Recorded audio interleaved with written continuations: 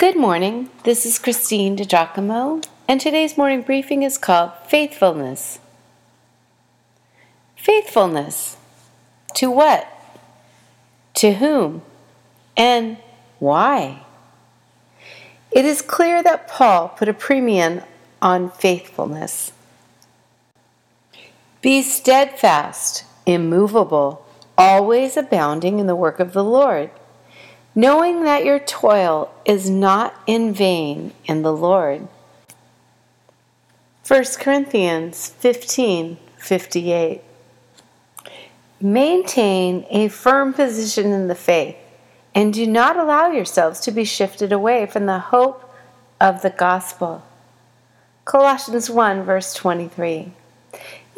Most people place faith in something, be it God, Buddha, a higher power, or whatever. But in that faith, I have noticed that the majority are not very faithful. It is not easy to remain faithful. Living in this world it just seems to leach godliness and even loyalty right out of us, doesn't it?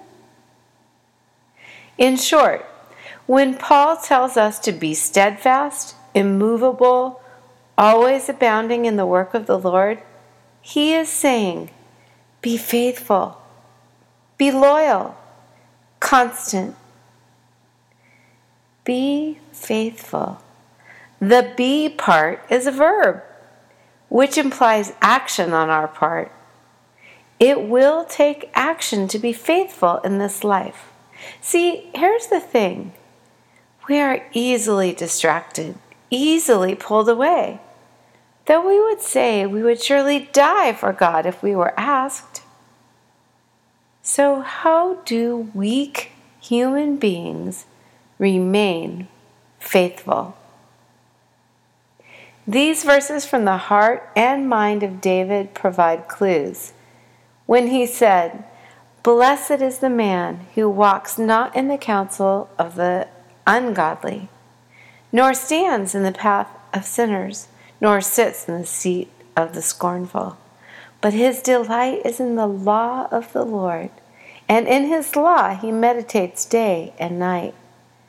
He shall be like a tree planted by the rivers of water, that bringeth forth its fruit in its season, whose leaf also shall not wither, and whatever he does shall prosper."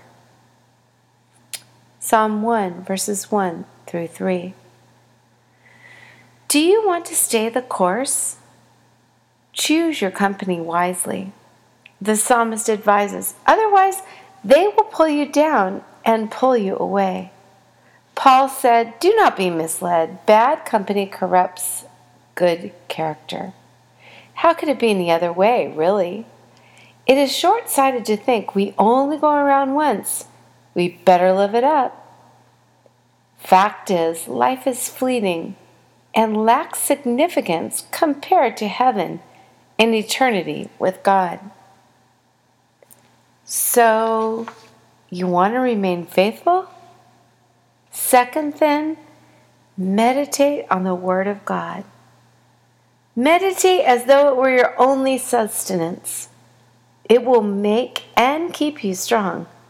Take it in, and you will be like a tree whose roots go down very deep, drawing water into its very core.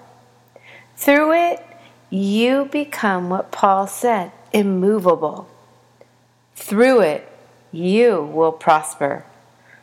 Get the word through reading, studying, and by hearing inspired teaching from the word of the Lord on the Lord's day.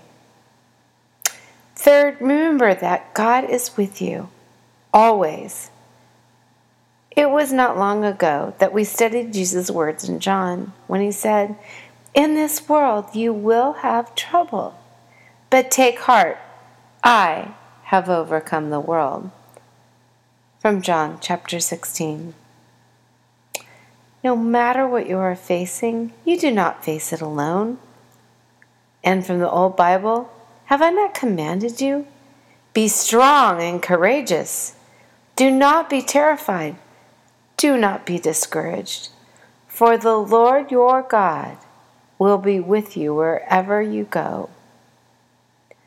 Joshua 1, verse 9. Finally, in order to stay the course, keep your eye on the finish line.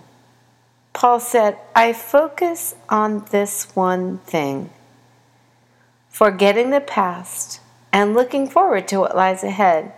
I press on to reach the end of the race and receive the heavenly prize for which God, through Jesus Christ, is calling us. And that from Philippians chapter 3. So if you'd like to print this out, read it, consider its claims again, you can go to pastorwoman.com, click on Powerful Bible Teaching, Morning Briefings, and again the title is Faithfulness